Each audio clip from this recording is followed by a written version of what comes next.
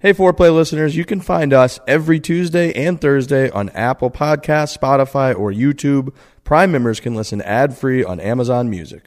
For us, golf is simple. It's a chance to get out and have some fun with our friends. But inevitably, little things have a way of ruining it. The group ahead is taking forever, you can't find the fairway with a map, and the bev cart is nowhere to be found. And the best way to make a bad day better is Fireball Whiskey. You get their nips, the little shooters. They are great. Makes a bad day way, way, way better. Make sure to grab the new Fireball Birdie Shot Club. It's literally a golf club filled with Fireball nips. Put it in your bag. It'll fit right in that side pocket. Drink Fireball nips and have a great time on the golf course. This is episode 301. We got a lot to talk about, actually. I got some topics that I'm quite excited about. We're finally going to get to from the galleries. We've got Matt Stell, who is a country musician. We haven't spoken to him yet. Don't know a ton about him, but he's actually got a fascinating story. So excited to hear some things and a big golf guy from him. So stay tuned, listen to that. We got some Jeff Shackelford has popped back up, Old Man Golf Media, Maury. Oh, should we start this show? Yeah, I'm down. Just buying a car on Carvana first. Ooh, for real? Yeah, it's super convenient. I already got pre-qualified in 2 minutes. All I had to do is answer a few questions. Ooh, that's helpful. And now just customizing my down and monthly payments. Ooh, that's a very fair deal. Yep. Boom. Just bought a car. And you get to take me to the Carvana vending machine in a couple days to pick it up. Ooh. I'm kind of busy. Visit Carvana.com to finance your next car. Financing subject to credit approval. I got, we did a little memory lane situation at the beginning of last show that people loved. It was actually very fun to do. It was a little therapeutic, and it was sort of very reflective to see how far we've come and how we got there. And I got a great email from Tyler, one of our listeners, who says, congrats on the 300th episode. I remember listening to the first podcast on my way to ask my future father-in-law if I could marry his daughter. It took some of the nerves away listening to you and Trent.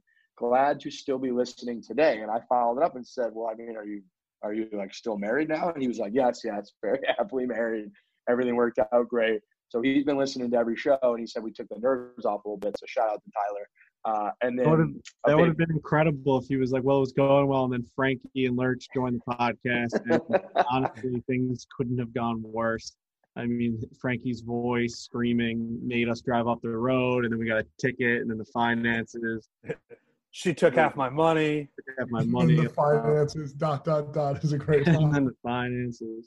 That's just what, like, that's a bunch of idiots call, like, complicated stuff. We just say finances. Like, that's just what happened, the finances. I wrote like an important email today, very Lurch-like. I wrote like an email to a company, and like I wrote etc. And that felt really cool. I was like, blah, da, da, da, etc. etc.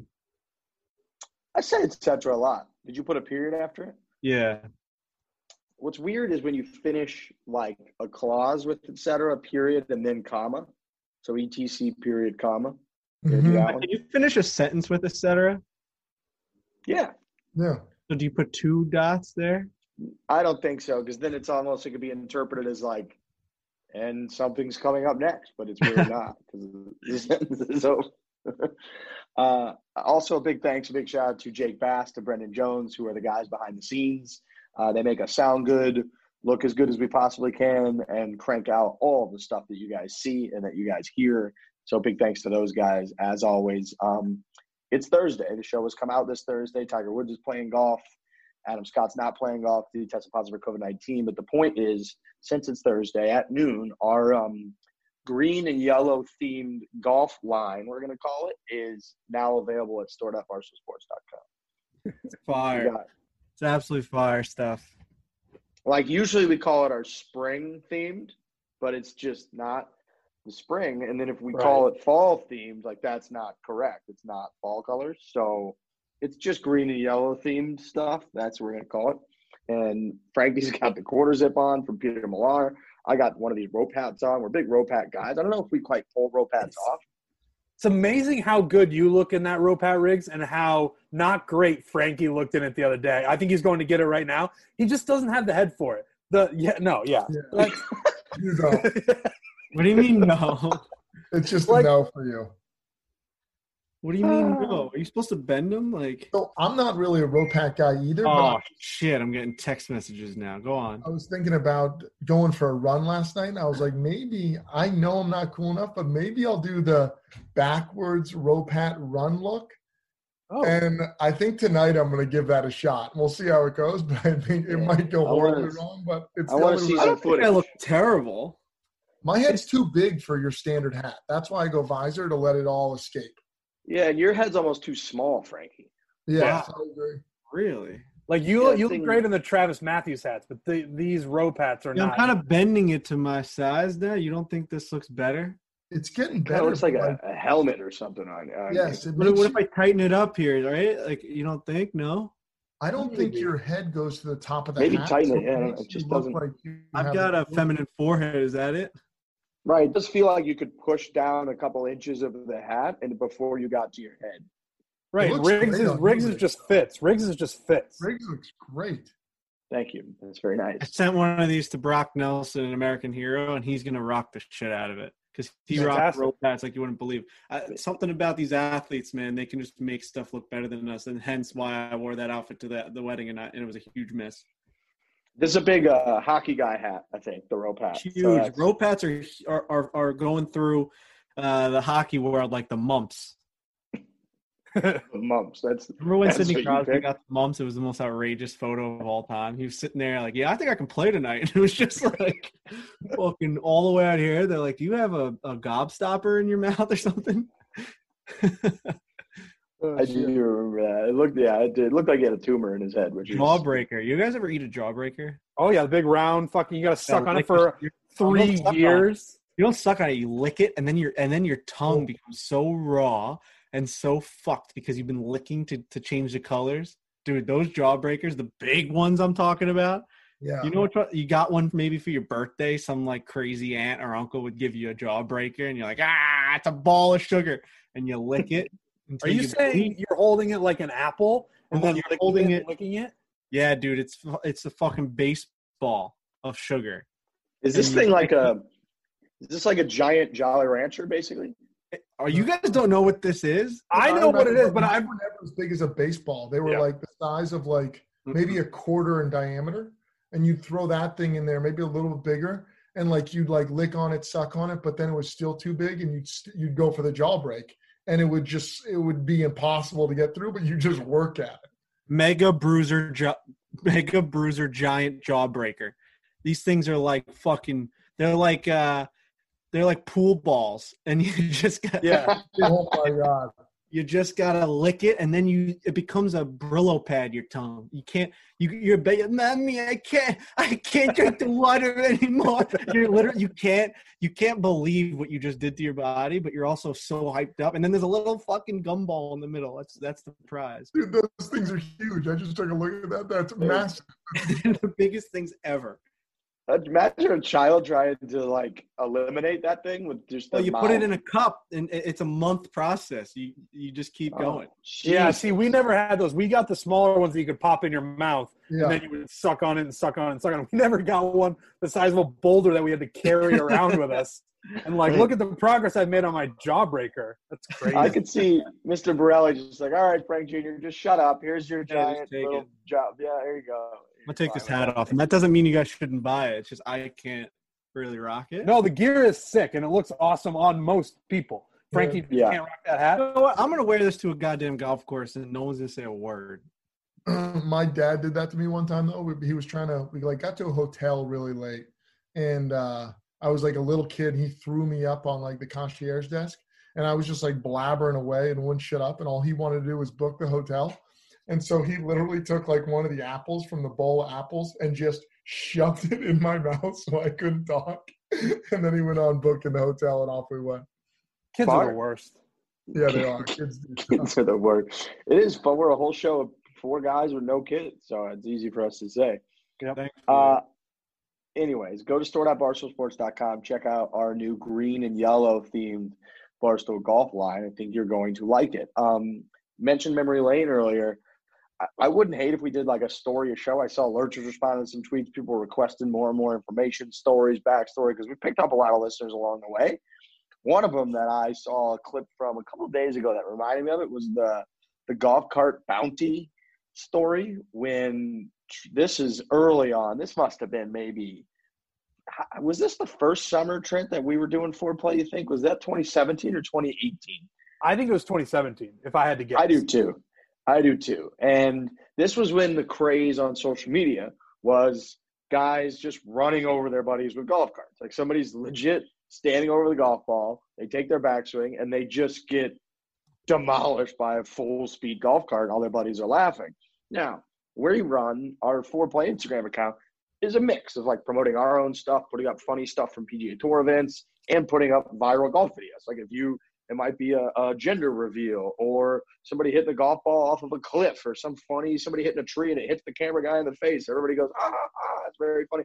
And at the time, we were clearly getting tagged in by Barstool and posting, like our social team, posting these clips of guys running over their friends with golf carts all the time. And Trent and I were like, I don't like this trend. I think this is a bad trend. Overall, people should not be running over other human beings with golf carts. It's dangerous. It's a bad look. It was bad. So we actually spoke up and said something.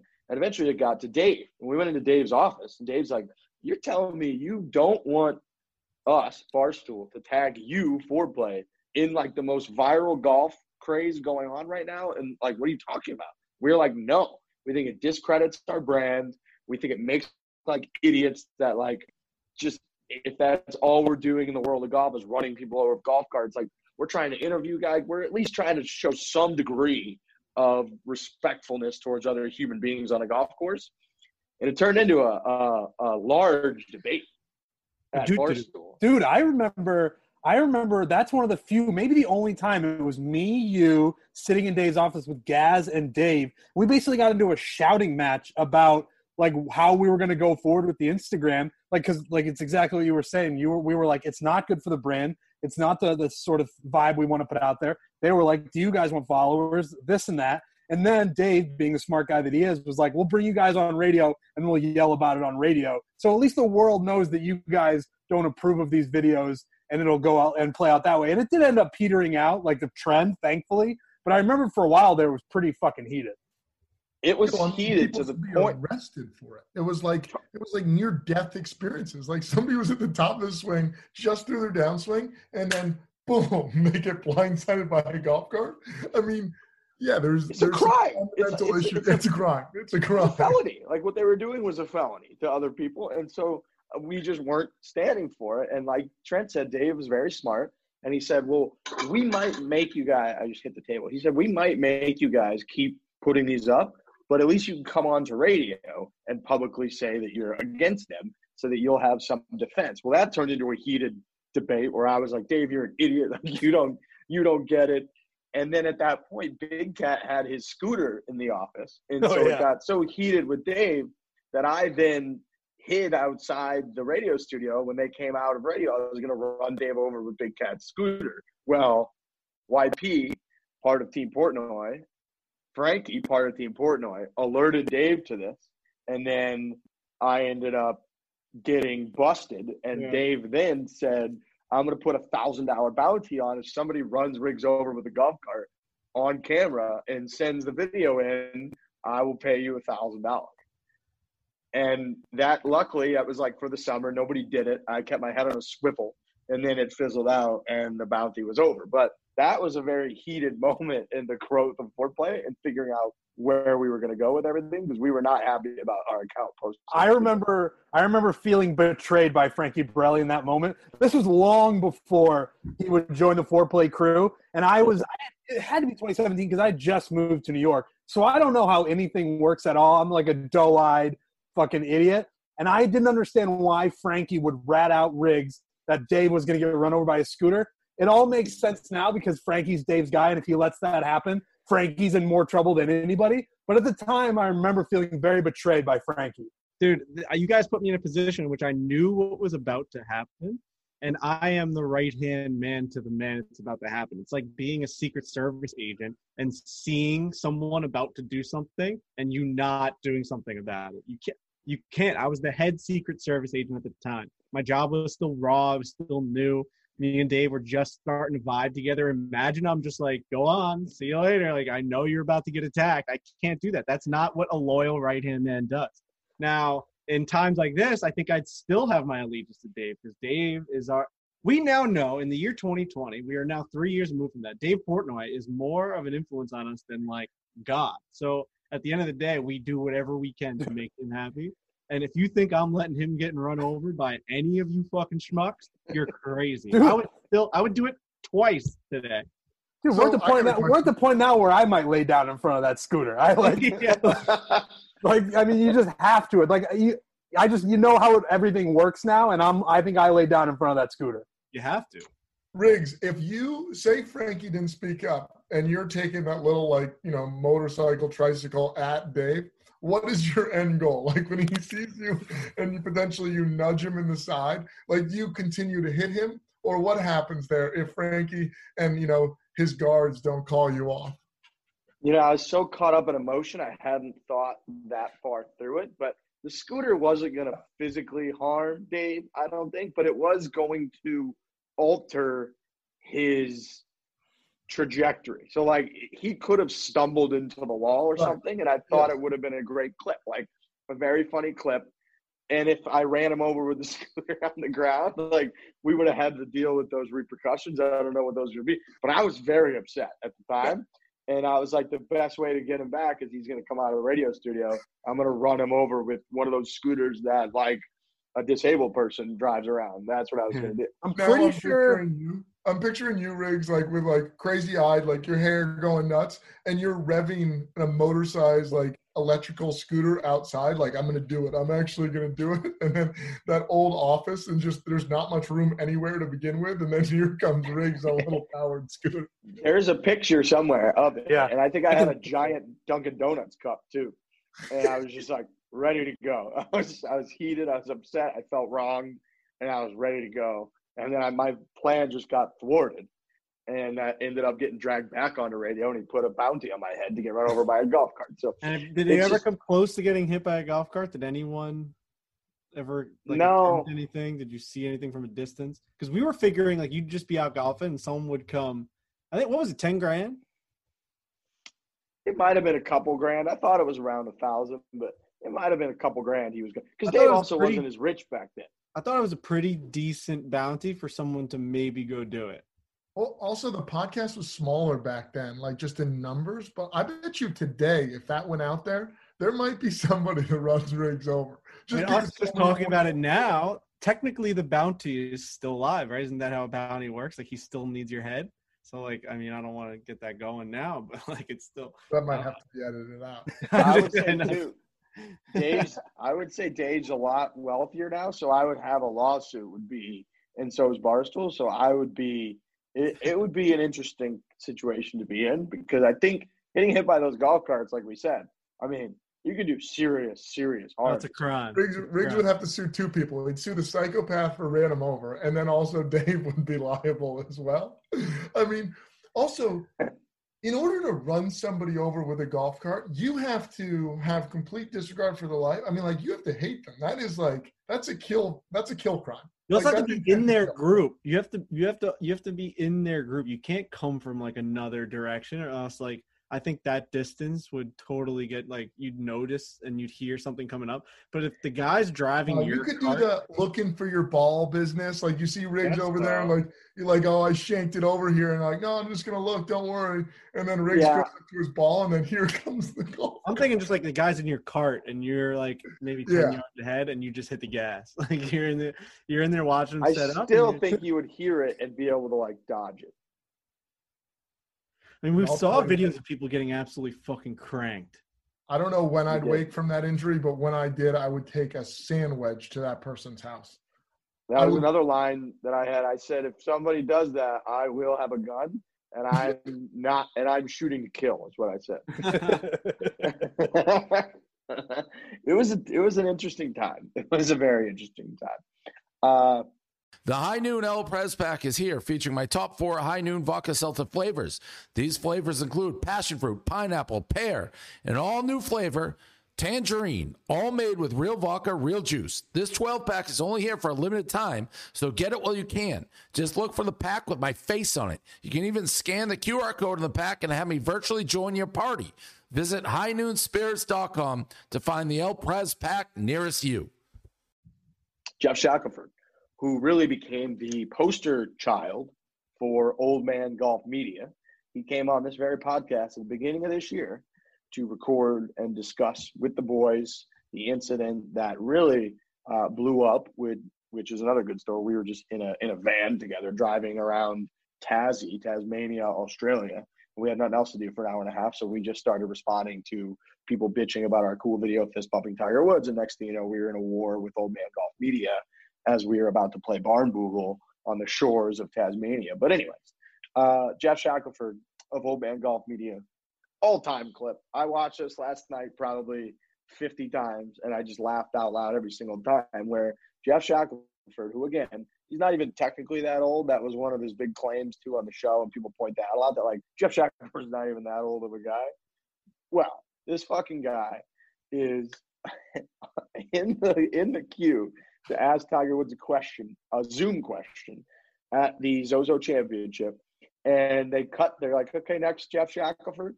And then after like 6 seconds, they're like, Jeff, I think you're on mute. And then another like 8 seconds goes by. And then they just go to somebody else. And then like 2 questions later, they go, okay, I think we have Jeff again. And then 5 seconds later, they go, Jeff, I think you're on mute. And then finally, when they go to somebody else, Jeff comes in. And then Tiger just starts laughing at Jeff Shackelford's face about how this old man can't figure out fucking Zoom. It was so reflective of everything. It's one of my favorite videos. He's not old in years or like human years, dog years. At the end of the day, he's old in his soul. He has an old mind. He has old way of thinking. He has old habits. Everything about him is old except for maybe his bones.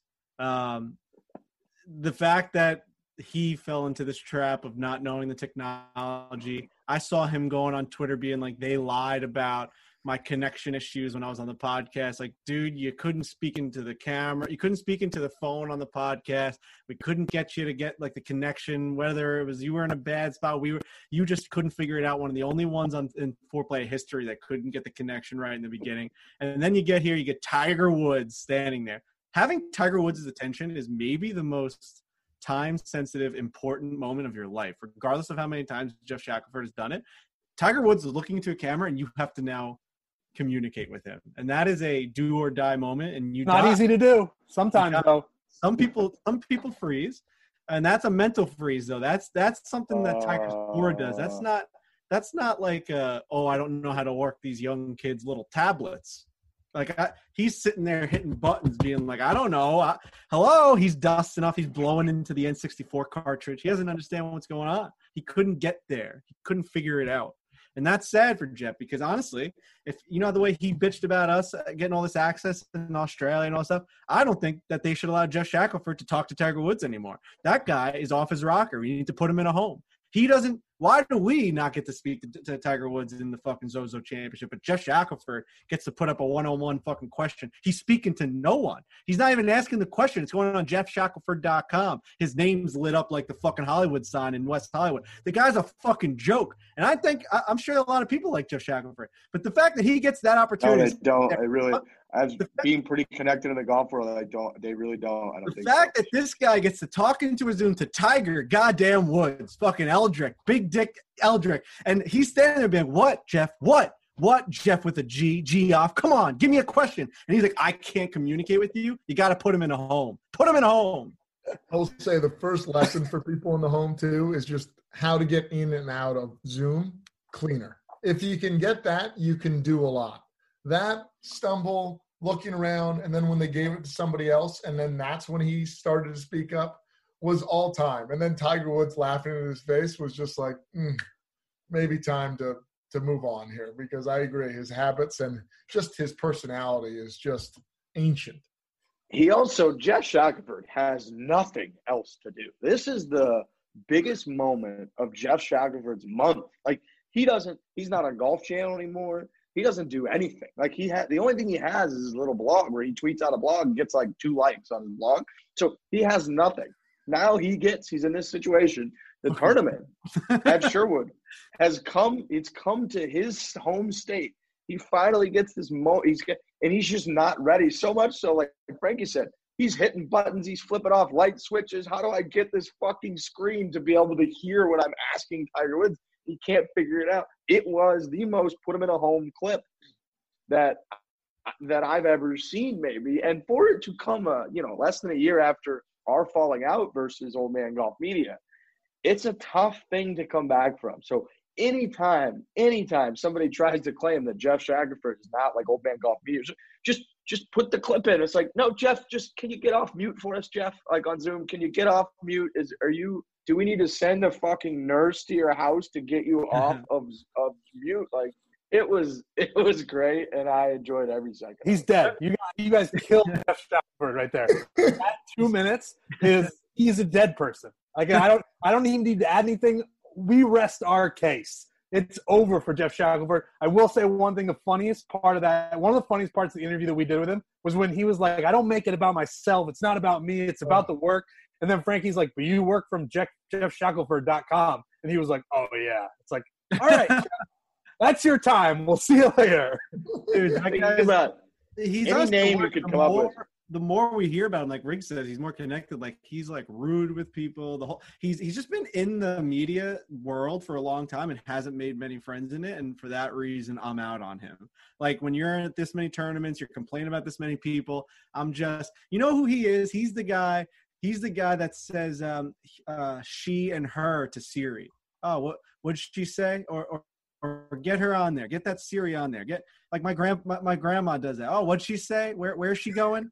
The GPS. Oh, I can't hear her. Put it up. Like first of all, it's a computer system. It's called AI, and actually, it's going to take over the world one day. We're all just succumbing to this artificial intelligence, and we're all going to die. And they're going to end up going into our brains. Elon Musk is going to put fucking chips inside our brains, and then at one point, they're just going to combust, and we're not going to know where to go, left or right. Honestly, I've been reading a lot into this fucking chip that Elon Musk is putting into us, and someone said a really good point. What if someone just hacks that chip? Right? Like you're putting a chip into your brain to then allow artificial intelligence to help you think. They say it may help Alzheimer's. It may help critical thinking and like in areas where you need to like do double time and guys are trying to figure out formulas. It's going to help you fucking synapses. What happens if someone fucking hacks that shit? And it's like all this craziness, like noise and signs. Like I can't get it out of my head. You're just going to put a bullet to your head. You're not. What are you going to do? Welcome to the rebellion, Frankie. Everybody else is on Elon Musk. I don't want to get into an Elon Musk thing, but you're right. That Neuralink that he's they're already connecting to pigs' brains. He's like, oh, we're about to go to market in the next 18 months. Good luck. Good luck when somebody hacks it and takes over the world. I think it's a good idea. My question is, what happens when someone hacks it? It's a good question. Nobody's putting a chip in my brain. I'd rather be stuck with this thing forever than risk Elon Musk taking over my brain. Because at the end of the day, if we had Jeff Shackelford, he would have asked fucking Tiger Woods a seamless question. We wouldn't have wasted, the boss man's time. So there's good and there's bad to it. Jeff Shackelford needs a chip. He needs to be first in line. He's a chip. To go a little bit of a different direction, Maury. The fucking guy, you're not the father guy. That's a guy who has it. He's got it all. He's got it all together. What a well-spoken human being. Oh my God. Fucking guy. Who I love Maury, by the way. Maury's got it figured out. That guy's had that gig and born to do that role more than anyone's ever been kind of role destiny. It's just him. That's his job. That's his gig. That's what he'll be remembered as, and he does a great job. Maury is a big golfer, apparently. He's like a 1 or 2 handicap, even though he's 82 years old, which is outrageous. 82? What? Dude, I looked it up. Maury's going to be 82 in January, I think. And he's a 2 handicap or whatever. Like, that's crazy. He's low. I think he's like a 2 to a 3. Like, he's a stick. People sending me DMs that have, like, caddied for him. They're like, Maury is a hardcore golfer, and he's a player. I was like, oh. Maury, this is the second time something like this happened. He's on Barstool Breakfast a couple weeks ago. People start to alert me that during the interview, Maury's like, hey, by the way, while we're talking Barstool, are you guys familiar with this Riggs guy? I what's going on with his swing, and starts talking about his swing. So then KFC Radio, Kevin Fights, some of our good friends, they put out this clip yesterday from their show where it appears to be the end of the show, and Maury will not let the show end. And he's like, hey, do you guys know Riggs? And they're like, yeah, of course we know Riggs. And he's like, all right, this guy posts his videos of him swinging all over the fucking world. Can you tell him he's got to stop taking the club so far back inside? And he starts getting into how that's going to lead to him coming over the top. He's going to push it out and slice it, or if he whips his hand through, he's going to hook. And he starts going on this rant about my golf swing. So then everybody's coming after me like Maury, the fucking paternity test guy, buried me in my golf game, which I don't fully agree with. Frankie did one of the early tweets about it, about Maury. And I don't like Maury. I think was trying to help Riggs out. I think Maury was saying, "Hey, I've stumbled upon these videos and I watched them on the internet. And what that fucking Riggs guy needs to do, because Maury's 82, like he can speak however he wants. What that Riggs guy needs to do is take his club, a little more outside on the way back." And I appreciated that advice because I love Maury.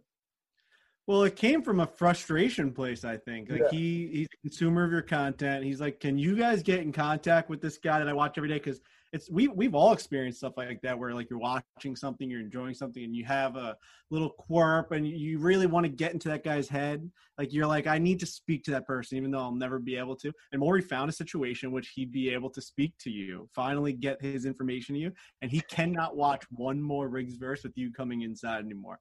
Or else he's just going to lose it. Maury may see the end of his days if you don't get that ball to stop moving from left to right. He needs you to come outside and he needs you to take it back straight. And he was going to do anything he could to have that information displayed on a KFC Radio fucking video so that you could see it. He needed that to happen. And honestly, I was so stunned when I saw that. Oh my God, I cannot, dude, my fucking brain is Joey Langone. Do you need a chip? Joey Langone, one of my fucking one of my pals. I love Joey Langone. He's a Borelli's fucking customer. Joey Langone's been coming to Borelli since before he was hired. He used to come once a week and just tweet out like, my dad, like your dad helped me out, whatever. And then he finally got the job at Barstool with KFC Radio. Joey Langone is one of the greatest tweeters of all time. He's just the GOAT. Not even close. So he brought me over to his desk and he's like, watch this clip. And I'm like, all right, Joey Langone's telling me to watch a clip. It's a must-watch clip. And he had that tweet constructed. Like, he had made the graphic, the whole thing. And I was like, what am I watching right now? I think, Trent, when you saw it, you said, I feel like I'm living in an alternate universe right now. Because it was like a KFC Radio interview, and all of a sudden we're, like, listening to these words that are very familiar to us, like Riggs, his swing. And he's, like, on the set of the Maury show. So it's like, it's almost like when you're watching a movie and the person that's, like, you're watching TV and the person just looks into the TV and is like, that's right, Billy. Like, I'm talking to you. It's like, whoa, wait a minute. Maury's talking to us right now? What the fuck? Yeah. I mean, I've been watching Maury just like everybody else for my entire life. And I heard him utter the words of, you are the father, you're not the father. And then a couple days ago, I hear him saying, you guys know this Riggs fella? And he's talking about your golf swing. It really felt like an alternate universe. I agree. I couldn't believe it. I mean, like, yeah, your swing, everybody dogs in your swing. I went on Twitter to try to defend you, to try to find the good within your swing that has created such evil thoughts in everybody's mind. That's just dishonest. That's honest to God true. Right. Because I was like, he is a good ball. Look at the phrasing of your tweet. What did you say? I didn't see it. The phrasing of his tweet. Nobody on earth could find this to be a defense because you literally say, waiting to hear the first backer of Riggs Barstool's swing. I mean, he plays to a 4.2 handicap. Can anyone besides him defend his swing? Are there any positives to his motion? You're saying that's a tweet defending me? Yeah. Is there anybody out there who can defend Riggs' swing? And it just goes into a canyon. So what don't you know about the English language? So then I tagged the teachers of our generation that might know what you're doing well about your swing, because I don't know anything about the golf swing. I'll be the first one to say that. I know nothing about how it really works. But I was interested to know, since you're a good golfer by all accounts, I played with you a bunch. I can defend your scores. You you have a good golf. Then why didn't you say that in the tweet? You should have said, "Hey, I know one person that could defend you. Me. I know your game." But I can defend. Only thing I can do is I can defend the outcome of your game. I think you have a good golf game. What I can't defend is your swing. I can't defend my swing. I want to know, like, there's got to be. But that is the defense. Nobody cares about the actual swing. It's like that is the defense. What? The result. That is the defense. So that is the defense. But I want to know, like, if there's some sort of part of your swing through impact. Ledbetter said that you actually use the ground well, which I was like, oh, that's interesting. That was a sarcastic tweet. Oh my God. You know what? Lurch is so bad at Twitter that I almost believe him. Same. I halfway through that little whatever you just did, that you were spieling out like your heart there, I actually believed you. Dude, I swear, it came from a good place. Now, Sensitive Riggs did not think so, but it did come from a good place. And it was not communicated as if it came from a good place. What? It was not communicated as if it came from a good place. Nobody would say, waiting to hear the first backer, he plays to a 4.2 handicap. That is saying, I've never seen anything defending that he could play to that handicap. It's you. You're the one that could defend it. We play golf together all the time. Right. So you're spot on. It actually on. reads as though that you're saying he's like not a 4 handicap. Like it reads that you're saying that you can't believe that he says that. Is there anyone out there in the world that can defend this guy and his handicap? And the answer would be Lurch, this writer of the tweet. So yes, I am the first one to defend it, but I'm just interested to know if your club gets to good positions, when and where and why. That's what I don't know. Obviously, at some point it gets to a good position. That's like a dumb thing. Now I'm switching on the other side of it. Like you weren't looking for like one person that, well, actually at impact he squares it up, because like if he's a 4 handicap, obviously at some point he squares it up. Like your tweet made it look like he's saying that, you made it look like you're questioning his handicap based off of his swing. And you're saying, is there anyone out there that can justify him being a 4 handicap with this swing? Anyone out there at all aside from himself? Coming from the guy that plays probably more golf with me. Coming from the only guy that could have justified it. So my thought was, he's a 4. He has to be doing things well. Hey, coaches that are out there that know the golf swing, what is he doing well? Because I don't understand. That still sounds so nasty. Right. What I'm learning right now is that you are a liability when it comes to communication. Like the fact that you actually meant the tweet in a positive way, when any person who reads that thinks, boy, that's a negative thing to say about someone, is really stunning. So, anyone in the world that reads that would think that that's a negative connotation to that tweet. The other thing, though, that I'm not good at is obviously, well, Twitter is one thing.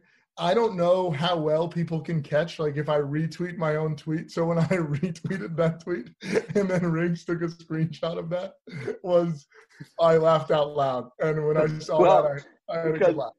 Again, to a normal person that consumes English language on social media, on blogs, all kinds of places, what I saw was a mean-spirited tweet that was then retweeted by the creator of that tweet within a few hours. I thought, now what the fuck's going on? I kind of like it now. You got me guessing. I don't know what's going on. You're allowed to send that tweet. Like you just stand by it. Like we all fucking rag on each other's swings and stuff. You just can't sit here and act like that came from a good place. Like I fucking wrote Maury put Riggs in the fucking coffin. He's dead. He's murdered.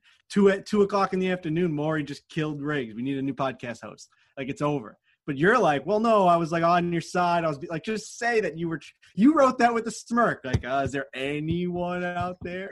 So I wrote it came from maybe not a good place, but more of an interested place. And I was acutely interested, and I still am, in what part of Riggs's golf swing is going to keep. Like if your golf swing was 100%, or like you're looking at the whole picture of the golf swing, and it's like kind of, I don't know, like a pie chart, what percentage would you want to keep of that golf swing is what I want to hear from the pro teachers.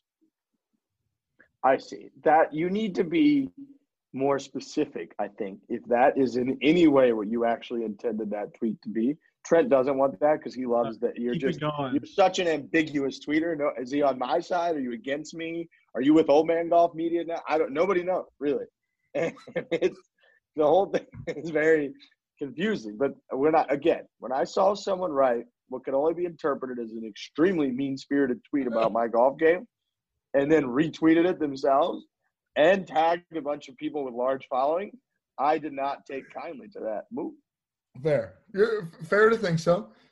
I will say we didn't learn anything from it, but yeah, I mean, I'll work on I'll make sure. Actually, I kind of like living in this ambiguous world because you don't know. You're kind of guessing. All three of you are guessing of how I feel and how I'm coming at it. So maybe I'll try to keep on this kind of, I don't know, this edge that I live on. You can say you're living like a conscious effort, but just keep being yourself. That's it. You just keep being yourself, and it's going to come off as ambiguous on Twitter. I came across that tweet. I said, now, what the fuck is this tweet? What's going on in this tweet? I see a bunch of George Gankis. I see Hank Haney. What is going on in this tweet here? And I just didn't come off as being particularly kind to old Riggsy here. But going back in for the self-retweet is quite a move. Just like, I don't think enough people saw this first time around. I was looking to drum up some more interest, so that's when I went with let's go ahead and retweet this thing. That's incredible. But then when I saw his picture, because it says like Lurch tweeted this, like it's just your actual tweet, but then right above it, it says Lurch retweeted. So it looks like the most desperate cry in the picture. And that's when I really had a good laugh when I saw that. Most guys have tried different ways to last longer. Thinking about how Riggs gets the club face square is not always going to work. The folks at Roman, an online men's health company, are changing the game with Roman swipes. It is the secret to longer lasting sex. Roman swipes are a clinically proven way to last longer in bed, which we all want. If you are fortunate enough to be having an intimate encounter in bed, you do not want that to end very quickly. You would like it to last long. You want to have a good, enjoyable time. Roman swipes are effective. They're easy to use, and they are fast acting. They do not require a prescription. Roman can ship swipes to you in discreet, unmarked packaging, and each swipes packet is small enough to hide in your wallet for whenever you need it. They are super easy to use. You just take the swipes out of the packet, you swipe them on, you let it dry, and you are good to go. That is it. You go to getroman.com/4 to get your first month of swipes for just $5 when you choose a monthly plan. That is getroman.com/4. Go check out Roman swipes. You're going to love them. Adam Scott, as we mentioned, test positive for COVID-19. So he has withdrawn. He said he's focused on, the rest of the fall. Obviously, he wants to play the Masters, so he's got to get healthy. And boom, I have now taken, I think, my 5th COVID test and tested negative. I did not on Monday. I felt horrific. Had a sore throat. Thought for sure I had COVID. Supposed to go to a wedding this weekend. I was panicking. I got the rapid test. I got the other test, whichever they call it, P something. And then I also got the antibody test. I'm waiting for those results. Just a little tidbit about myself. But Adam Scott is tested positive. He's out. And then Tiger Woods. And everyone has that feeling. Like, you're allowed to have other sicknesses. I've said this now, that COVID has taken away other sicknesses from us, where we go and get tested, we get negative, and then we're like, we're perfect. We're fine. Like, I'm walking around. I've gotten 6 COVID tests. I'm negative every time. But something's wrong with me. Like, maybe it's something worse. I can't, I'm tired every night. Like, I have a headache. Like, it's not COVID, but I'm acting like I'm jolly fucking free. Before COVID, having this, whatever's going on with me right now, was a bad thing. Now it's like, oh, no, you're fine, honey. Well, just 7 months ago, if I was feeling this way, I'd be like rushed to the hospital. People would be like, he has like problems. He's sleeping too much. Like, he can't eat. He can't put that. So I think that it's taken, you know what I mean though? Like, every time you get that negative testing, you're like, I'm scot-free. Meanwhile, yeah, it's like 7 months ago, that wasn't even a testing. You were just sick. It's a binary scale. It's like you either have COVID or you're totally fine. Those are the only 2 options. And that's just not true. Like, there are thousands of terrible sicknesses. How do you know I don't have one of those? I could just have one of the other ones. So it did feel like I was trying to convince myself that I have one of the other ones. And then I did, like, I went and I got the COVID test, and then I came back and I just still had a sore throat that night. And I was like, well, now wait, Like, I'm still just not good. I'm not. You guys didn't fix me by telling me I don't have COVID-19. So, anyways, I do not have all the other diseases in the world is just the other ones is laugh out loud funny. No, I didn't have that, but I just have one of the other ones. Like, give me anything else on the shelf. It's like you get like water and there's like just like supermarket brands. You just I'll just have one of the other ones. Or it's like no, I don't have COVID-19. I do have the flu, but I can go to this wedding and people won't get mad at me. Yeah, right. Like, as long as you don't have the thing that people are going to get the most mad at you about, you can go to that wedding. Show up to the wedding, and they're like, man, you look horrible. It's like, dude, I got COVID tested. I'm fine. It's just cancer. Don't worry about it. Like, I'm going to be fine. Don't worry. It's no one else is getting it. It's like, okay, fine. They're like, all right, hey, twist and shout, baby. Oh, shout. Lift him up on the chair. He's good. I feel like I've been yelling into this mic a lot this episode. People like that. I can see that being an SNL skit when, like, maybe I don't know that the world will really be able to laugh about this at any point, but there's some dark humor in that little scenario right there. I think there's some humor in there. That's like some Kirk Minahan humor in there. Yes. And then the last thing I was going to say is Tiger Woods just said he might add Houston to the schedule before the Masters tournament, depending on how everything goes this week. And he canceled the Hero World Challenge. I think it's expected, 18-field event down in Albany in the Bahamas. He's just not doing that. That's one last week that we're going to get to watch Tiger. And he may add Houston. Hopefully, I mean, I assume that means if everything goes well this week, he's probably not going to add it. Like, if he's playing good and he feels healthy, he's probably just going to be like, no, I'm good to go. So in an ideal world, he plays well, wins, and then probably doesn't play Houston and then plays the Masters tournament. So enjoy the Hero, or not the Hero World Challenge. I was confused because that's Sherwood is where the Hero World Challenge was for a while. The Zozo Championship, Tiger Woods is the defending champion. We got some from the gallery stuff, but we are going to go to Matt Stell first. All right, folks, we're joined by a very special guest coming to us from Nashville. He's even got a guitar back there. He's got his Pinehurst #2 hat on. We just saw a Pinehurst flag that I'm sure we'll get into. Matt Stell, what's going on, my friend? Man, just living the dream here as much as you can in these times. But good's a relative term, but I'm doing good. You got all you country singers. You guys all, every time we speak to one of you guys, you just got that voice. You got that accent right away. That's just like, this guy's a singer. Yeah, well, it's because none of us can sing any other kind of music. We didn't have any options. We had to go sing country music. And you sing a Coldplay song and it sounds like Garth Brooks, so you kind of have to like do your thing. So look, you got kind of a crazy story. We were looking through some of your stuff, some of your background, some of your history, from like LeBron to playing Tiger Woods games to Harvard Medical School. Like, what is your story? How'd you end up in Nashville? Bro, I don't know. I started writing songs in college. Like, I fell in love with it. I was playing basketball, and it's a winter sport, right? So you're on campus the whole spring break, and the whole winter break. And I got bored of playing Tiger Woods with my teammates, and my mom brought this guitar up for me that she got me when I was like 12 that I never messed with. I just sat in front of a computer just like this and learned how to play all the songs that you learn on guitar. And that turned into the frat houses, and that turned into, like playing out a little bit. And I started writing songs about as soon as I could play guitar. And I just kind of, I stuck with it. I was really not very good for a long time. And I kept grinding because I loved it, and it didn't feel like work. And one thing led to another. Had some success writing in Texas and in that scene, and touring around, and moved to Nashville thinking I could do it here.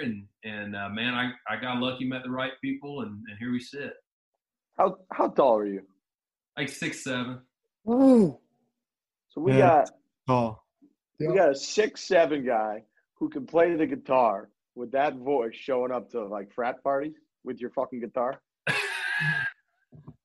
Yeah, but I was so drunk I wasn't a danger to anybody but myself. So I wasn't gonna cut your throat. I promise. Crazy to me that you just like pick up the guitar like that and say, I'm going to wing this, but you had to have had some sort of passion for music leading into that, right? It's not like something you just pick up on YouTube. Like you probably had to have sang a little bit, right? Like, you have a good voice. You don't just stumble into that. Yeah. I mean, I felt like I could sing, but I never did in church or anything. I was not that guy. I was a ball player. I had a musical family, I knew they were musical. And I guess because a lot of my family was pretty musical, I just assumed everybody loved music the way that I did. And, man, it just remained a passion. You know what I mean? It wasn't like I started loving it more. It was just like a lot of other things went away. And especially when I graduated college, I was so sick of basketball anyway, but that dream was kind of done, and music fit in that. And it was just, I didn't know I was that passionate about it. I just thought that's just everybody was. And it's just still kind of been that way. I mean, we were talking about before, the pandemic sucks for every reason you can think of, but one reason it doesn't is because I have so much time to write songs. And I just got off a Zoom write with two legends and, writing songs. And I get as pumped about that as I do, playing a ball game or going to play Pinehurst or something like that. It's just, I don't know. It's just a passion. What are the Zoom writes? How different are they than, typical songwriting's always been? Yeah, man, at this point now, everybody kind of knows what to expect going in. When we were kind of starting, it's a little touch and go, and it's easier to do it when you're doing it with people that you already know. Like kind of the cold call, if you will, rights can be tough. But now, and I'd known both of these guys today, but yeah, everybody's just kind of used to it. It's just kind of now it's business as usual, and there's some benefits to it. It's a little more efficient in some ways because you can't, it kind of divides the work a little bit more. But I get in the room still some now, and I wouldn't trade that for it. But it's just nice to be able to do. So I gotta hear about this. Something I'm seeing here is that you started playing gigs. You already talked about that while you're playing ball. You came up with an alias so that your coach wouldn't find out that you were actually doing this on the side, and your alias was Paul Wayne Walker. Is that right? That's right. Yep, Paul Wayne. Look, everybody's always dreamed about coming up with an alias. Yeah. Where's the alias come from? Man, I was really into a singer-songwriter from Mississippi named Paul Thorne there for a little while, and he was just cool. And so his name was Paul. He would tell these stories in his show, and Paul Wayne would be what his story. So I just stole that, and then my mother's maiden name was Walker, and it just kind of worked that way. And so yeah, Paul Wayne Walker. I miss those days. Those were. I don't know if you watch Parks and Rec, but you're the real life Ron Swanson. You're Duke Silver out doing your gigs. He does his jazz gigs, and he doesn't want anybody at the Parks Department to know who he is. That's a real life version. Exactly. That's really fun. You zig when they're zagging. Yep. Man, what was your inspirations of music? I know you probably were country, and you said a Mississippi writer and stuff like that. But did you like other types of music, rock, punk rock, pop rock, all that stuff? Yeah, man. I mean, the first, country radio is kind of the default setting. That was what was playing everywhere. But the music, I think the first music I ever bought would have been Alanis Morissette's Jagged Little Pill, and I loved that, all that 90s alternative music. I still love it. Hootie and it's kind of weird, but Hootie and the Blowfish and Oasis and man, so many of those bands from that time were just even to this day they're just really influential. I feel like you mix that with the country music, and man, I played basketball my whole life, so I'm no stranger to hip hop either. So all those kind of get mixed up together, and like everybody, nobody listens to one kind of music, and I'm right. So when we were in Nashville a couple weeks ago, we were there with Jake Owen, Hardy, a bunch of these guys. I understand you did a golf trip with these guys, but when I played a little practice round a couple of days before our match with Jake, and in the cart he was singing this rap song that he's been working on with his boys. Do you guys fuck around with that other stuff a lot? Is that even help? Does it help to kind of inspire and get you going in the music that you're obviously specializing in? 100%, man. Yeah, I mean, I just sang a feature on a rap song here not too long ago from a guy that I had the opportunity to, just because, like, I don't know. I always think that'd be Nate Dogg had the coolest job, man. He just went on and was just hard as hell on all these other rappers' records about, how badass they were. And, he just the voice of all of them singing the hooks. I was like, that's the coolest shit ever. So, yeah, man, like anytime I can get outside the box and do it, it's just, it's like anything else, man. You kind of get stuck doing one thing, and even if you love it, you want to branch out so that you can, when you do come back to what you do, you at least have a different perspective and have some fun. Yeah. Trent's our big rap guy, so he's all pumped right now. I mean, I love Nate Dogg. What a legend. He's the greatest to ever do it, the greatest hook singer to ever do it. I mean, honestly, the GOAT, You're really, really comfortable, obviously, in your setting now.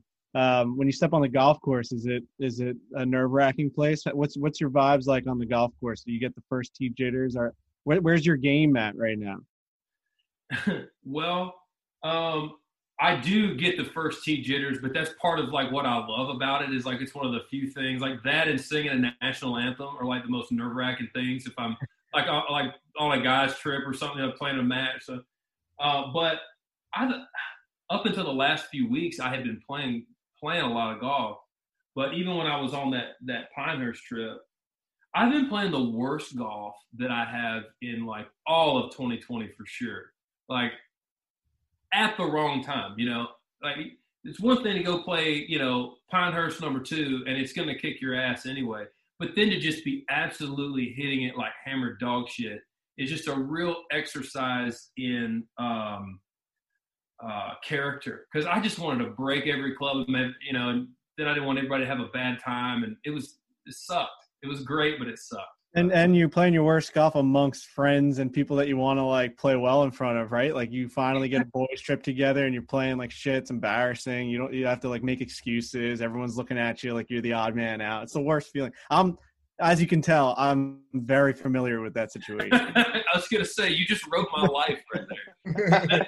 If you can make that shit rhyme, then we'll have a song. Yeah, Frankie Shanks. Dude, no, that happened to me this year. We went to me, Lurch, our friend Josh, and our guy Gordon got out to play Cypress finally.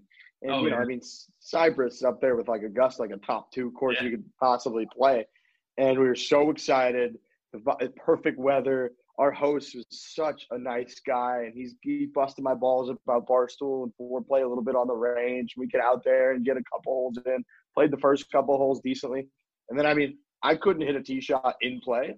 And Cypress is like a place you can't even lose a ball at Cypress. I lost a ball on everything.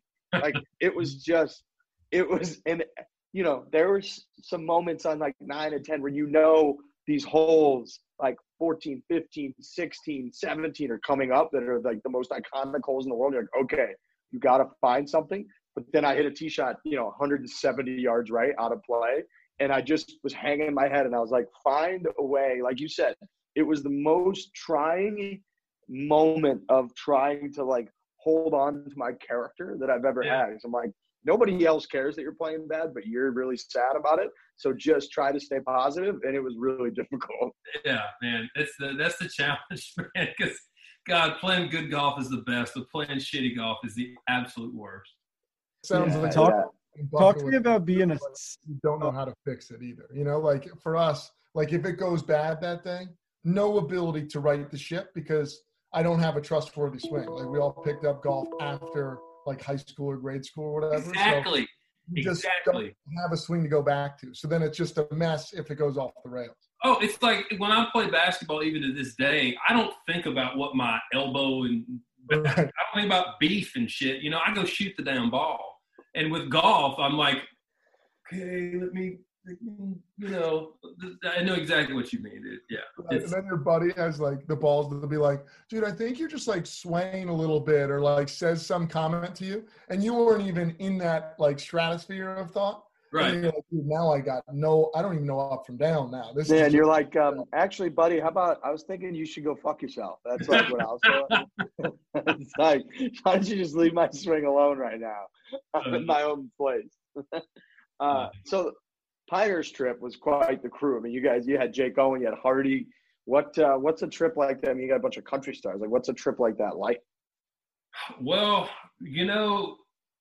first of all, it was great because it was like organized and everybody knew what they were doing. Chris Lane put it on, man, and I met a bunch of people that I didn't know, on that trip, or that I just kind of barely knew, and got to spend some time with some folks. And I mean, it's just like just a golf trip with your guys, and you want to play well. It's really no different unless you get around when there's when Jake is there, and when Charles Kelly, he was there, and you kind of get to those guys. It's a little bit different for them in terms of being in public. Maybe Brett Young a little bit too, and but for me, not that many people know who I am, and not really on a golf course anyway. So it's not just like a boys trip. Honestly, it was great though.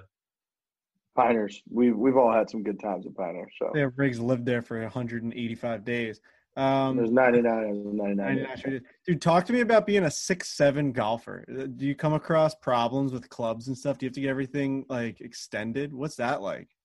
Yeah, man, I do, and it's a nice built-in excuse. It's like oh well, there's not a lot of tall golfers out there, but I guess there are, but that's my excuse. So that's nice. But yeah, you just got to get shit that's longer, and it's like buying pants. I mean, it's the same thing. No, it's just hard because when you learn, right? You probably learned on shorter clubs and stuff. Yeah. You pick up the clubs at Dick's Sporting Goods, and then you then have when you figure out. For me, the biggest thing that was the most eye-opening experience in golf was getting fitted for clubs with the shafts and the stiffness and the lofts and all that. I just always picked up clubs off the rack and just used them. And I can't imagine being 7 inches tall or 8 inches tall or however tall I am. That I'd be like, oh, this is just how you play. You hunch over, you barely reach the ground with the club, and that's how you play. And then finally you get a fitting. It's like, oh shit, I can actually do this now. It must have been like putting on glasses for the first time. This is a whole new world. Exactly, man. It's but again, it's another built-in excuse. So that's nice, that I can just be like, well, it's the equipment. It's the reason that I'm not as good as all y'all. Have you ever had to rent clubs? Renting clubs must be a nightmare for you. If you show up somewhere, you're like, no, I can't play with these. Look at these clubs. I can't use these. Yeah, man. I've rented clubs before, but honestly, at this point now, I bring my clubs a lot of the time. Almost all the time, I've got a guitar on my back in the airport, and my clubs are checked. And because I love to play when we're on the road, I keep them under the bus. But yeah, renting clubs is just kind of can't really do it. I can play long irons. That's fine, and my driver and stuff like that. None of that's longer. I just kind of get closer to it. But yeah, when it gets down to short irons and wedges, it's I can't do it. I feel like golf's contagious in that Nashville area, man. Every one of you guys we talk to, you all got a bunch of buddies that are in the music industry that we know that they're all golfing, and it's real contagious down there. I get the vibe. Yeah, man, and it's a lot of people. A lot of us play ball, in high school, a lot of in college as well, and there's something about that music is definitely a competitive thing, but not. It's indirectly competitive. I can't my input, what I wrote the song today is not going to show up the way, a fairway and regulation does. And so there's something about keeping score that way that I know I really love. It's a little more objective, and it's a little more, input output. So that's definitely part of it. And I think a lot of the guys, especially ones that play ball, any kind of ball, before music is kind of that way. I feel like too the country music seems very collaborative. I feel like all you guys know each other, help each other out, write together. I feel like it just seems more collaborative than I would guess. Yeah, and it's Nashville's kind of a small town, and we're all just a bunch of bros, to be honest with you, and we all like all the same stuff. We're all gambling on football, we're all playing golf, gambling on that. We're all drinking beer. We're all playing music. You just have to end up having so much in common that it's after we get done working today, let's go hang out. And it's really a great part of the community and a great part of what makes Nashville great, because it really is kind of just a big old small town. It's kind of Sounds like you guys got a pretty good life going on down there. Maybe I should try my hand at Nashville. Yeah, come on down. Come on down, man. When it works, it's great. It's great for sure. I don't think this voice would sustain any sort of lifestyle down there. They But, kick you. Remember, no. like Lurch, there's a couple of places, Lurch, you can't go, I don't think. Arizona is just too hot for your big person. Yep. And Nashville, I think your voice is too trombone-y to be allowed around. Did play the trombone in a 3rd and 4th grade band, though. That's when I knew music's probably not for me. Like it's like a deep voice, but it's not like Johnny Cash. It's like a bad deep voice. I got I'm so tone deaf. Yeah. It's crazy. It's terrible how tone deaf I am. Off-putting. Well, Roan in a rap battle once told someone that they're uncomfortable to be around. You're uncomfortable to listen to. Man, that reminds me, last year, almost a year ago today, I finished not dead last in a rap battle at a bar after a show in somewhere in Iowa. So it's like Iowa, so whatever. But hey, I didn't come in last. I'm from Iowa. There you go. That's a bad break. You can say now. That's a bad break. Like, how... Well, how come if you're from Iowa, then how come y'all don't have better taste in bars that I was spitting out there? How come I didn't win?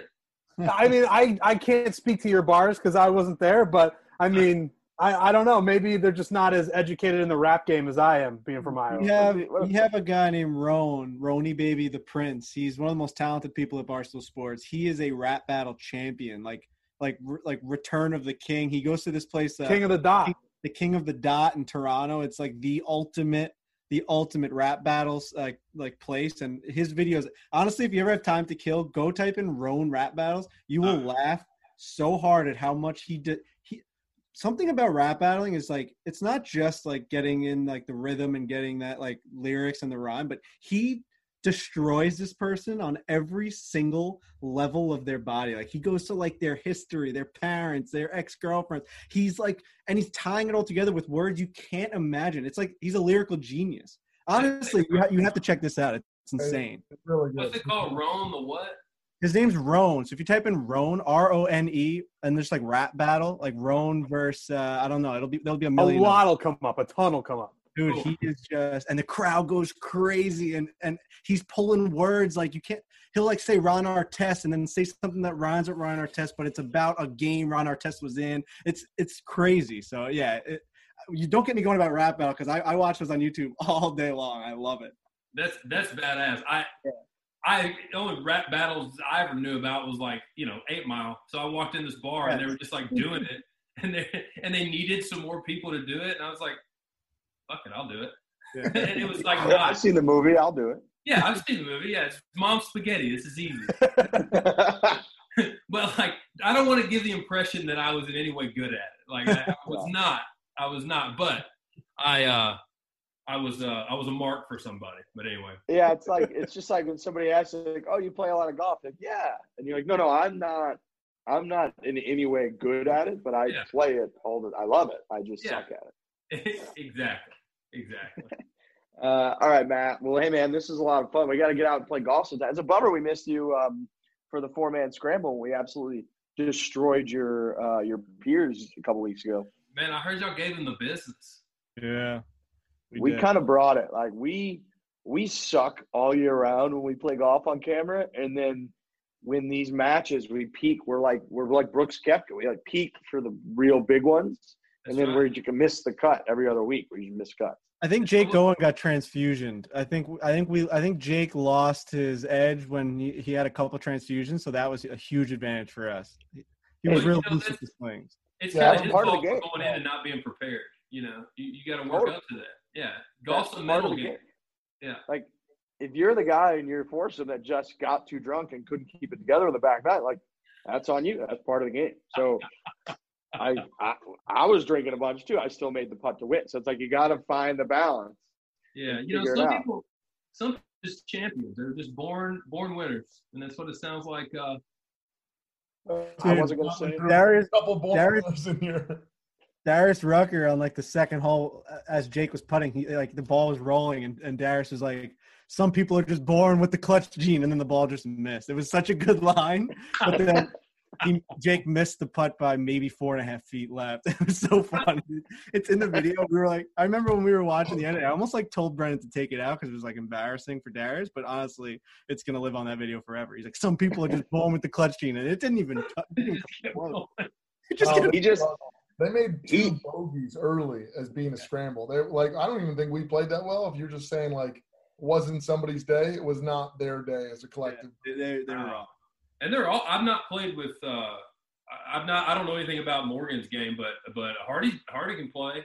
I mean, he's pretty good. Yeah. And I know Jake is obviously great, and everybody says Darius is unbelievable. So, I mean, I would honestly if you ran that match back 100 times, I'm not convinced we would win 51 times. But that day we won pretty handily. Hell yeah! One time. Hell yeah! Y'all were at Troubadour, right? Yeah. It's sick out there. All right, Matt. Well, hey, man, I'm sure you got some, some Zoom writing or some golf to be playing or something better to be doing. So we appreciate you taking the time. Hey, let's swing them soon. That's why they make handicaps. Love that. Let's get out and play. We appreciate it. All right, fellas. Later. Thanks, Matt. See you, man. Thank you. Folks, one of the quickest, hottest, most fastest, I don't know if that, you can't say that. What fastest is probably the better term, selling things that we've ever put on our store on sale, can't speak right now, are the Unreal hoodies, quarter zips that we put out a few weeks ago now. They sold out in like 10 minutes. UNRL is how it's spelled. They are bridging the gap between sport and casual wear. Unreal designs that clothing with versatility that takes you from the office to the gym, or the airport to the golf course, or really anywhere to the golf course, because I've been rocking these hoodies. I'm wearing one right now on the course for weeks now. It's been a little chilly. It's fall golf, and they're just perfect. They are that sporty look, that sporty material, yet they keep you warm. You can wear them really anywhere. I mean, like you can wear them in the clubhouse. You can wear them to the office, at least at barstoolsports.com. You can wear them to the gym to work out. You can wear them for a little run. Really wear this good stuff whenever the hell you want. Look just as good at the 19th hole as it does on the 18th hole. We're pushing these guys to keep building out their golf line. They gave us their word that the spring of 2021 collection is going to have some real hitters, some real heat. It's new business casual for all you work from home folks. We're going to do you a solid. You go over to unrl.co and use code Barstool15. You're going to get 15% off your entire order. That's unreal.co. Barstool15 gives you 15% off your entire order. That is spelled unrl.co. Use the code Barstool15 for 15% off your order. All right. Why do some websites have the co instead of com? I don't know. That's my answer. Yeah. I was just wondering if anybody knew, because it's rare, but it does happen. I don't know why. Where's that M? I don't know, man. Maybe it's just like they feel like that grabs people. Like you remember it. Like I may remember unrl.co more than just .com, just because it's different. I'm sure there's something where they're like, where are they stationed? Where are their servers? What kind of network are they on? I don't know. I don't know the answer, but I'm guessing it has something to do with that. Like what's the difference between .net and .com? .co is used as a second-level domain in the domain name system used to route internet traffic. Domain registers second-level domains in the form of .co, where the country code. Jake, why do you? So boring. That's so boring. Why do you choose to read stuff that doesn't explain anything? Like. That's what I don't get. Wouldn't you read it first and be like, that's not going to tell anybody anything, and then decide not to read it? You read it with the tone as if like it's a lot to like take in. So at that point, why even say it? Like you're like, .co is a secondary. It's like I can't even process what you're saying right now. The tone that you were reading it in was like you're not going to understand what I'm about. That was audio Ambien, what we were listening to. .co is the domain extension that's more expensive than .com. Here we go. All right, that's a good succinct answer. The reason for the higher price is to deter domain name buyers from purchasing domains with .co. Okay. All So, right. like, if All right. Dave wanted Barstool.co, it would have been more expensive. There's an answer, Jake. So my advice going forward would be read through a little bit before you just start regurgitating it in a very sleep-worthy tone, and I think we'll be good. But I do appreciate you giving us the answer, Jake. I wasn't trying to be rude. All good. He's mad. Dude, listen No, back. all good. When you're editing this, listen back to that interjection. Tell me that doesn't sound like the most impossible thing to understand what you're even saying. Oh, for sure. But that's kind of my MO, my .mo. I'm just going to type this into the Google machine and then just read whatever it says, the first line. Exactly. From the gallery, foreplay@barstoolsports.com. That's how you email us, and we will, if it's good, read it on the show and discuss it. Austin, we talked a good amount about Mike Weir on the last show. We really kind of dogged Mike Weir for no reason. He seemed like a great guy, but it was just a very funny contrast. Phil Mickelson out there hitting bombs and destroying 50-plus-year-old golfers, and then Mike Weir, one of those golfers. Austin said, "Hello, boys. Quick comment story about Mike Weir that you might like. Both Mike and my mom grew up in the same town in southern Canada. The two actually ended up dating for years. All throughout high school, my mom decided to break up with him when he told her that he needed to move to the States to pursue golf. She didn't fully understand or believe what he was telling her about his futures in golf. She ended up breaking up with him and obviously soon ended up becoming my dad several months later. Fast forward to about 2 years ago, my mom told me and my brother this story. We could not believe the fact that we both could be 10 times better at golf than we are right now if we had just had Mike Weir as our dad. Yes, we love our current dad, but come fucking on. How cool would it be to have your dad as a Masters champion? First lefty and first Canadian as well.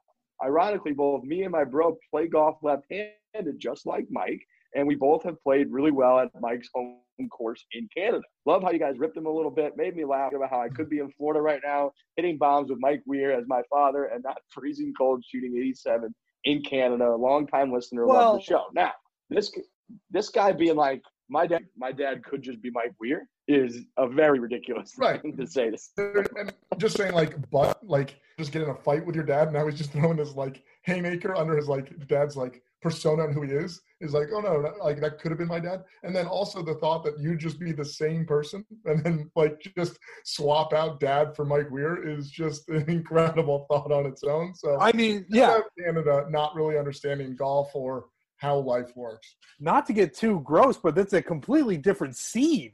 You're not you, man. You're not you at all. It's totally right. Right. Like who knows? Like Weir doesn't have swimmers. It's like you don't know. Like you don't know what. Instead of Weir doesn't have swimmers. Like you just don't know, man. Like it's how chromosomes and all that stuff works. It's the seed and the fucking. You want to give our listeners the birds and the bees, Frankie? This is us telling you. Right. That's right. So yeah, you wouldn't be you. That's not really how it works. Like he might not be a listener. His personality might be so different that he doesn't listen to this podcast. Then he doesn't listen. We don't get that email. Like it's a butterfly effect, like everything else. Also, he's not he. Like he's not, you know what I mean? Like it's impossible. Like just doesn't even exist. Girls, it looks like. So I don't know if he'd have a boy. There you go. I probably won't have a boy. I don't have what it takes. No. Takes a man to make a man. It's a very funny email from that guy. That's not true, actually. It's just it's totally random based on just randomness. Really? Yeah. Well, I know I can't. Like, I can't produce a basketball. I can't produce a tall person, like a basketball player, football player. It has to be. I'm not. Genetics. Yeah, but you didn't say. That's not gender. You're talking about genetics. We're just talking about the randomness of having a male versus a female. Right. I also meant just like a man. Like I can't make a man. Oh, gotcha. You're saying you might even produce a feminine male. Yes. But that's fine. There's nothing wrong with that. No, nothing wrong. Because it would be like another me, which sucks. I like that email from that guy though. That was a very funny email. I died. I loved it. Jared, Gerard.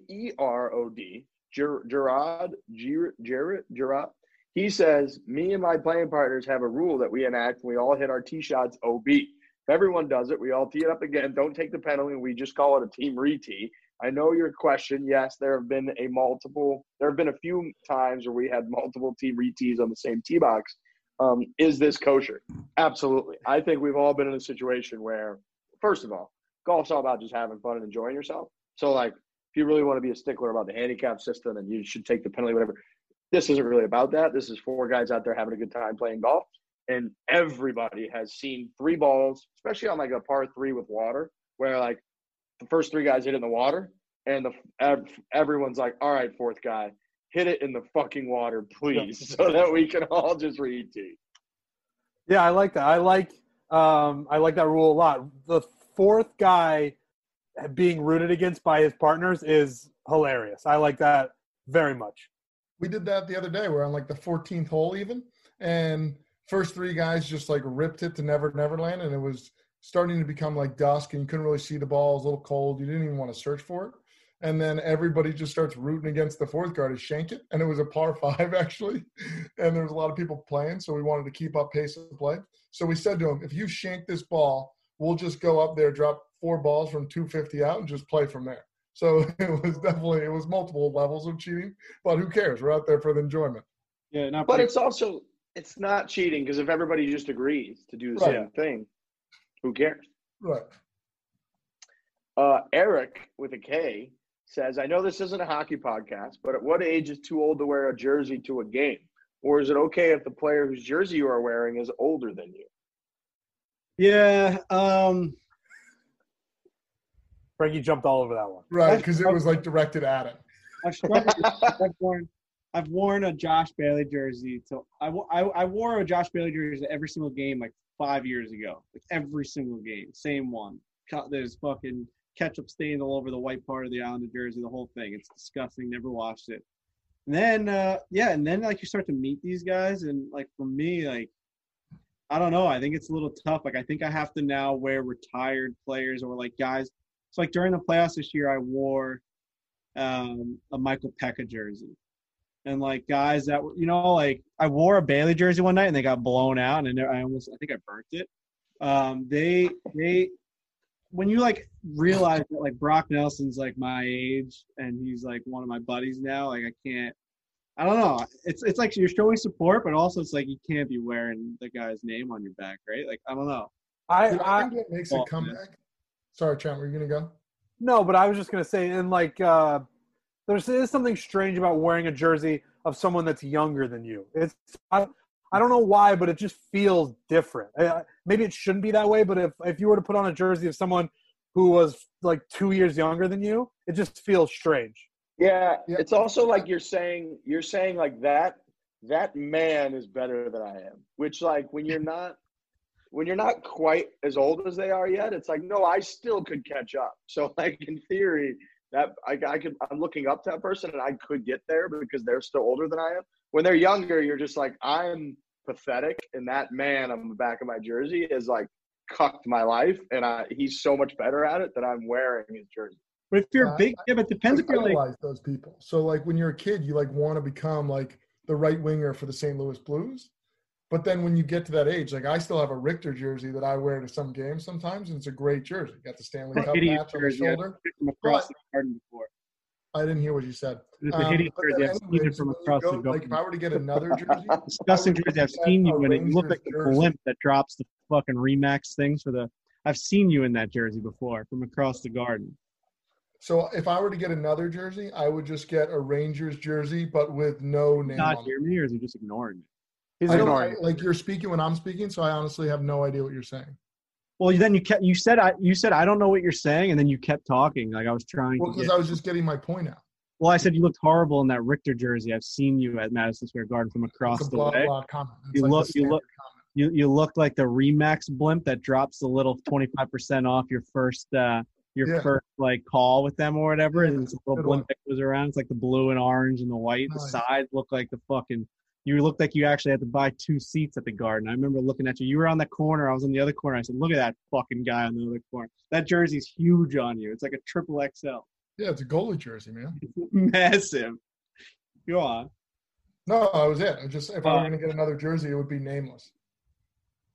I don't know. I think like I could still see myself rocking a Brock Nelson or like a Barzell jersey, even though like it's a little weird because I like. You know these guys? It's strange. Wait, are you friends with these guys? But my point is, like, imagine seeing them actually wearing their name on the back of your jersey. It feels very infuriating. But that's such a specific instance. Like that could happen to anything. Like you're walking to your car and they're walking to their car or something. And they just like they see you wearing their name on the back of jersey. It's like, wow, like that guy's 19 years older than me. Like for Barzell seeing like a dad wearing it, it's got to be a little weird. No, I have no problem with it. I think like if that's your team and that's your guy, you're supporting your team. Also, you wear a Morikawa jersey. Riggs, in the situation that you laid out with yours, like if you had aspirations to play that sport and become pro in that sport, then yeah, maybe it is weird if you end up buying a jersey where it's like, yeah, I want to do this, but this guy is clearly better than me. But I think other than that scenario, I think I'm okay with it. Yeah, I think it's like all just how you like think about it and defend about it. Like, I think if I were to get a jersey, I'm just a fan of the Rangers now. I don't really care so much about what the players, like who the players are on the team. I just like the Rangers to win. So I think I just get a Rangers jersey with no name. Jones has his E-Bug. Is that your plate? Is that your plate from your jersey as an E-Bug? Yeah, they gave it to you at the end of the year.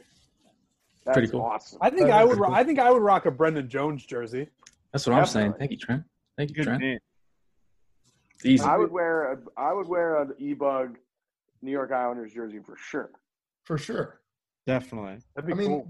That'd be like that's like supporting a guy though. Frankie's instance is a little different.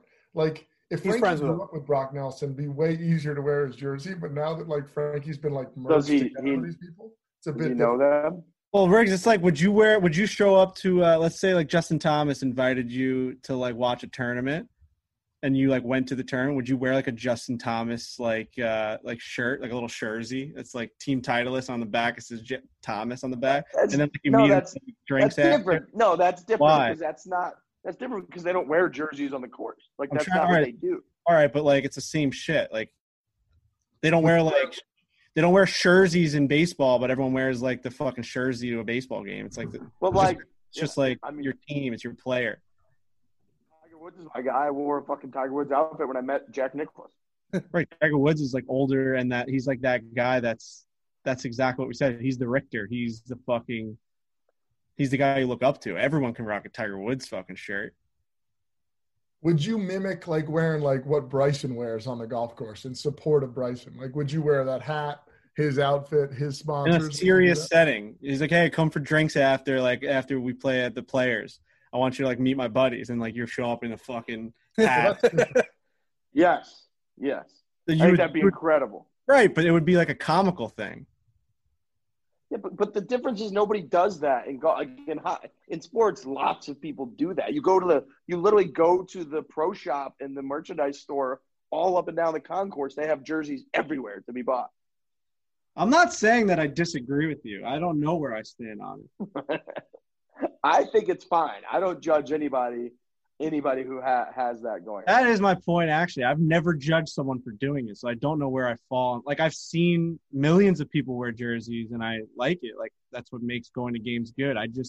I've stopped wearing them recently just because of, like, I don't know. Why? Because of what? The older I get, the less I wear jerseys. That's just a fact. I mean, like, I can't rock jerseys like Coley Mick. Coley Mick can wear a jersey every day, and he just looks good wearing jerseys. Like, I agree. I think I almost wish I could I guess I could wear jerseys anytime I want, but there are specific people who are jersey people, and it's not a knock on them or anything. It's just that they wear jerseys well. Glenny Balls is a huge jersey. Glenny Balls wear jersey for the rest of his life and be fine. Yeah. I don't know where I stand on it. Well, we're talking a lot about kind of events right now and how you're supposed to handle them. Rough and Rowdy 12, Red vs. Blue, invades West Virginia on October 23rd for a night of knockouts and unparalleled chaos live on pay-per-view.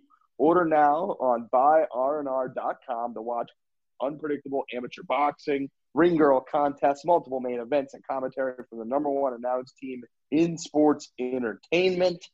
My boys, my brother, my friends have been buying every Rough and Rowdy for however long it's been, 2 or 3 years now. And they get a huge group text going every time. And the whole weekend afterwards, all they are talking about and all they are sending are just social clips and how awesome it was watching Rough and Rowdy. They're having beers. You can just order it and invite the crew over. So Rough and Rowdy is the fucking coolest thing, one of the coolest things that we do. If you want a free chance at $25,000, you head to the Play Barstool app to make picks on 6 of those fights and become a Rough and Rowdy legend. That's buyrnr.com. That is October 23rd. Get excited. Rough and Rowdy is coming. All right, boys, I think that's all I got. Tiger Woods is playing this weekend. Very exciting stuff. That'll be cool. It will be cool. Frankie, you down in the dumps right now? No. Okay. I thought maybe the jersey thing made you sad or something. No, not at all. Okay. I'm making sure. I didn't want what do they say? Don't go to sleep mad or don't go to bed angry. This is like don't end a podcast if we got something to talk about. No, I'm genuinely trying to think of like where I stand on that topic. Lurch, are you all right? I feel like Frankie got under your skin with the 3XL comment. Got under his skin with that. No, I didn't even hear what you said. It's like whatever. It's just another Frankie comment. Oh. That sounds a lot like somebody. Well, I mean, what am I supposed to react every time? I'm just observing this. Oh, it's a podcast. Like you said something, I said something, and usually you respond. You don't like ignore the person because it's like an audio. Well, you said like the jersey was huge. What am I supposed to say? Like, yeah, it was a goalie jersey. No, I couldn't get that point across because you said I can't hear you right now. So I said, all right, let me say it again, and then you continue to do the thing. I think rewinding and going back through this is probably not great podcast. Oh God, I have a friend just like you that like doesn't like talk about it. Like you just don't. No, I'll talk about it. Like I said, it was a goalie jersey. What would be the better reaction, Frankie? No, the goalie jersey response was fine. That was 2 minutes after we talked over each other on it. My point is that you said I can't hear you right now, so I did everything I could to get you to hear my statement, and you continuously did the thing that stopped you from hearing me.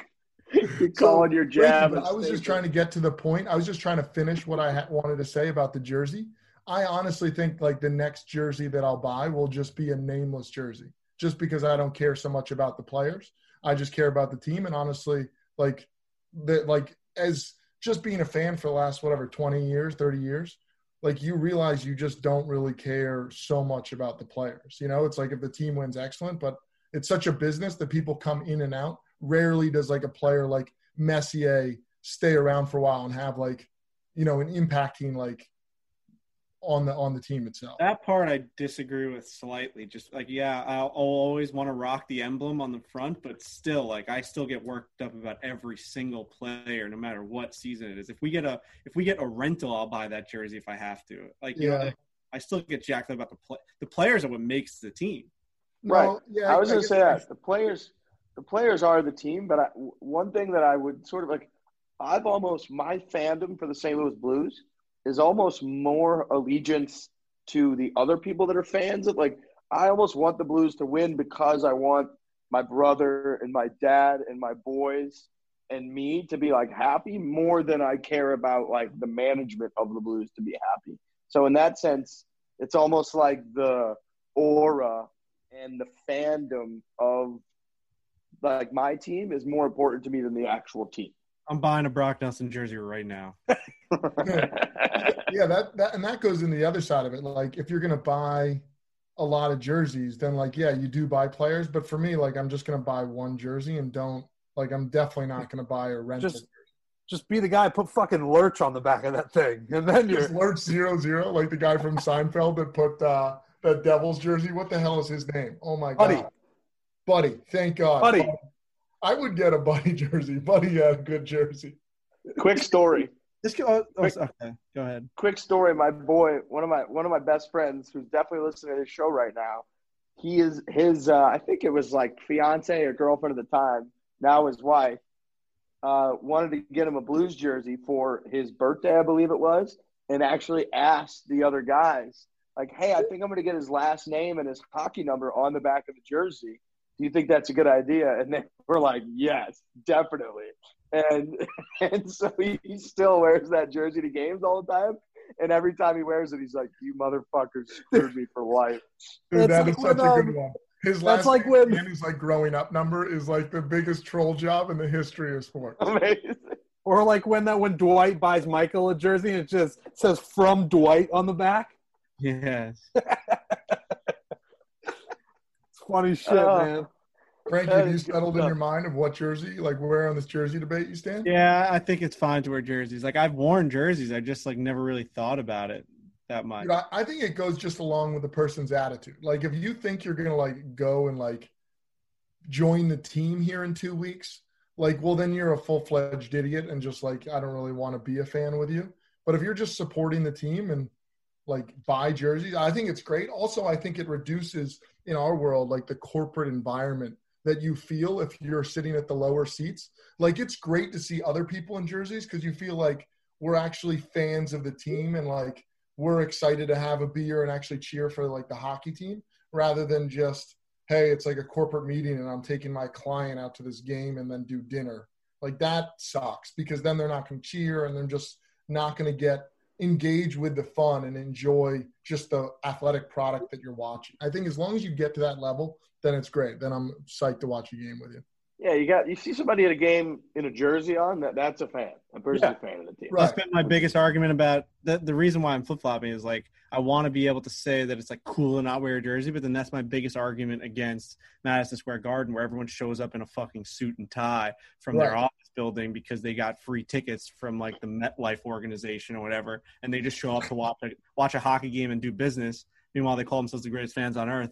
They can't even go home and bring a fucking jersey and their kid to a game. It's make a point and relax. Garden's a disgrace. Kids can't go to games. Like you can't be a kid. A kid on Long Island, it's like a fucking once in a lifetime chance to go to the Garden and watch the Rangers play. Meanwhile, you can go watch your favorite team, the Islanders, play every single night. If we keep doing this, we're gonna have to fade you out again at the end of the show. Can we fade him out? Can we fade him out? We're doing this doesn't matter because it's tomorrow. We're doing a live stream tonight. That should be fun. Yeah. I'm pro jersey. I've decided that I'm pro jersey. I'm pro jersey. Anything that gets you to pro fanhood and making it a better environment at the game, I'm for that. Yeah, agreed. All right. Cool at games. We're fucking watching a sport anyway. Point is, it's not a hockey podcast. So Eric, you were right. It's definitely not. We don't talk hockey at all on this show. We're gonna leave you now, and I hope you enjoy the golf this weekend. Watch Rough and Rowdy by rnr.com. It is the 23rd, and we'll be back Tuesday. Hit it hard. Hit it hard. Hit hard. Hit hard.